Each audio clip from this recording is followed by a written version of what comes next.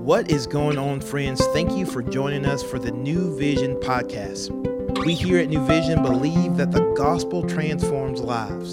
So we're going to take an opportunity to open up God's word and see what he has to say so that we can take the best next step to become more like Jesus. Hey guys, it's another New Vision podcast. Cloud with you here. We're continuing on through the book of Joshua. I'm in chapter 10 today. Let's dig in. I'm kind of excited about this one. So it's more battle stuff. So hopefully you guys are sticking with it. Thank you for Dakota. Yesterday did a good job talking about what has just happened today. Yesterday he talked about the Gibeonite deception. You know, this nation that's around Israel in Canaan comes and deceives Israel to force this kind of treaty.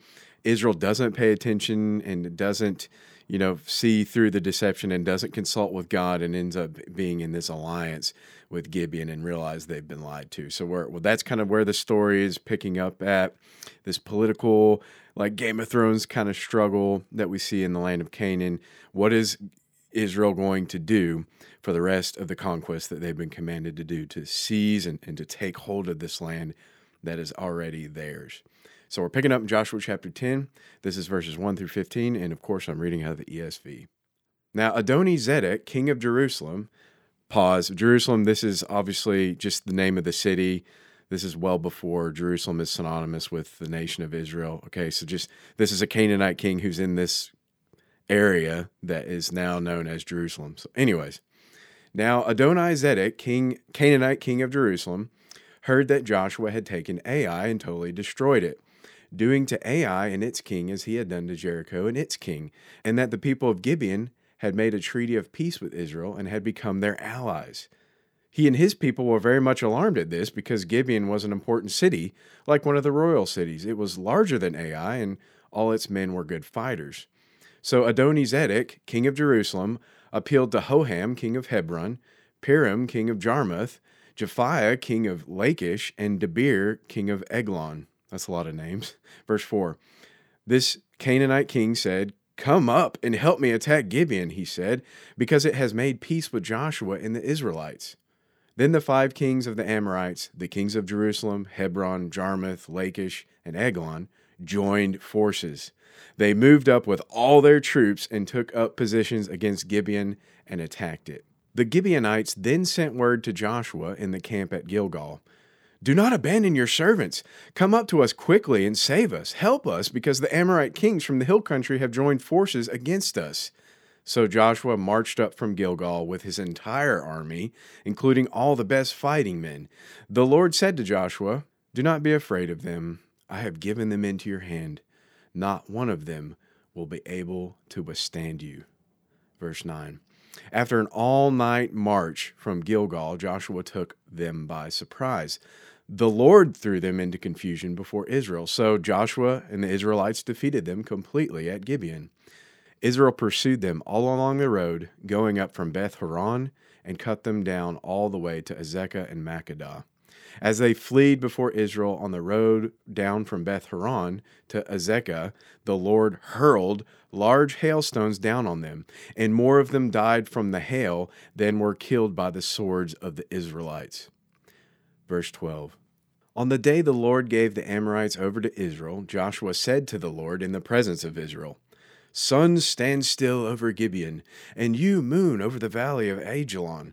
So the sun stood still, and the moon stopped, till the nation avenged itself on its enemies, as it is written in the book of Jashar. The sun stopped in the middle of the sky and delayed going down about a full day. There has never been a day like it before or since, a day when the Lord listened to a human being. Surely the Lord was fighting for Israel. Then Joshua returned with all Israel to the camp at Gilgal. Now that last section, I'm not going to spend a whole lot of time on. He's quoting poetry, obviously, from this non-scriptural book of Jashar. And so there's poetry there, and that just kind of goes in how you interpret.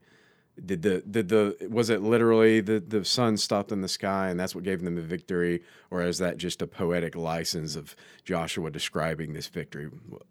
That's up for y'all to debate. You can do your own research. But I wanted to not focus on that. I wanted to focus on one of the biggest points I see here in chapter 10, and that is that God is constantly bailing us out. I love that point. I mean, that's just take it home today. Wherever you're listening to this, just take that home. God is constantly bailing us out, and we see him do that with Israel over and over again. So God is constantly bailing them out. Israel, they had all the ingredients for success at Jericho, and at the last minute, they failed at the mop-up operation when Achan steals some of the plunder for himself, and then the whole nation fails. You know, they're only as strong as their weakest link, and Achan fails, and so they failed there. And then Israel failed at Ai by not sending out their full force, thinking they're overconfident, and so then they have this defeat at Ai. Then Israel failed with the unapproved Gibeonite alliance. Now, you know, we can talk about the nuances of that, and if it's why is there, you know, is this approved or not? But the point is they didn't consult with God, and it doesn't go well for them. But God redeems that nonetheless. And so that's the point, is like God bails them out all the time, constantly. In his providence, he redeemed that Gibeonite deception, but now Israel stepped in it. And so when we look at this story here in chapter 10 from a circumstantial or worldly perspective, let's look at all these different categories of the way that Israel is continuing to fail. I mean, just without God, this is an utter failure. So let's look. Number one, Israel failed politically. In verse 5, it says, the 5 kings of the Amorites, the kings of Jerusalem and Hebron and Jarmuth and Lachish and Eglon, joined forces. The 5 kings joined forces. They moved up with all their troops and took up positions against Gibeon and attacked it. I mean, you think about when they originally went in, Israel had Yahweh with him, and they had this reputation, and they crossed the Jordan, and the way they left Egypt. And it's like, politically, you know, the Canaanite region is an area of upheaval and constant power struggles, and all these nations are divided. And now all of a sudden, because Israel had been in this unapproved treaty with Gibeon, now they're failing politically. Right? So now they give an opportunity to galvanize all these other, let's call them Axis powers, all these other nations who are not really buddy-buddy with each other, but now they have a political, you know, aim to take out Israel. And so that Israel fails politically. Then they fail psychologically, because they're these nations that they're supposed to sack and just go in, and God's given them to them, and it would be easy because of God's with them. But now all these nations, because they're allied together and they're seeing all these different things that are not necessarily the best, they're no longer intimidated by Yahweh. I mean, get into the head of the Axis powers, as it were. You know, you can think of the king of Jerusalem, of Adonai-Zedek is his name, and he's just thinking and be like, well, oh, what? What's the situation from the scouts? Wait a minute, Israel's using human military tactics? I think we can go up against that. Wait a minute, they allied with Gibeon? I guess their Yahweh isn't as impressive as we thought he was. You know, we see this in verse 4. This king of Jerusalem, this Canaanite king, he says, come up and help me attack Gibeon, because it has made peace with Joshua and the Israelites. And so, because of the psychology of Israel doing this unapproved alliance, well, now the other enemies think, well, maybe we've got a chance. Maybe we can outmaneuver and out-tactic Jerusalem here. And so then that goes to the next point. Israel failed tactically. They failed politically, they failed psychologically, they failed tactically. Look at verse 7 and then verse 9. So Joshua marched up from Gilgal with his entire army, including all the best fighting men. So he's leaving no garrison behind. They're behind enemy lines. These aren't all the nations in Canaan. They could be overrun, and their civilians overrun at any point in time. So he's leaving with no defensible garrison left behind. And then verse 9, after an all-night march from Gilgal. Armies who march all night before going into battle don't win. I mean, that's just common sense. I mean, you're not putting yourself in the best position for a tactical and military victory by marching all night. It might be the element of surprise, but you're going to be worn out for the type of battle that they're going to be fighting.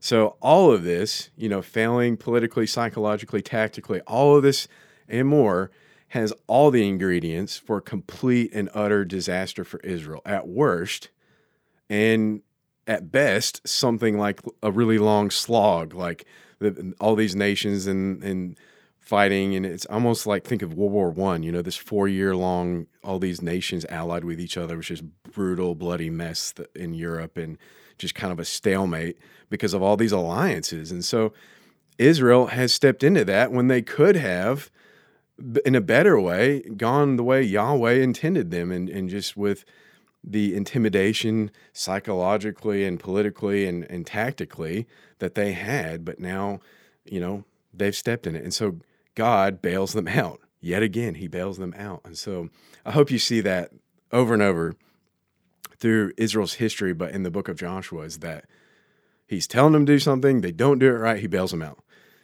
He tells them to do something, they don't do it right, he bails them out. He bails them out. And that leads us to the second point, and something I think is really practical, is that God loves to bail us out. God loves to bail us out. When I read stuff like this and all the failures of Israel, if I was God, and thankfully I'm not, but I know my emotions and my response to a lot of these stories is like,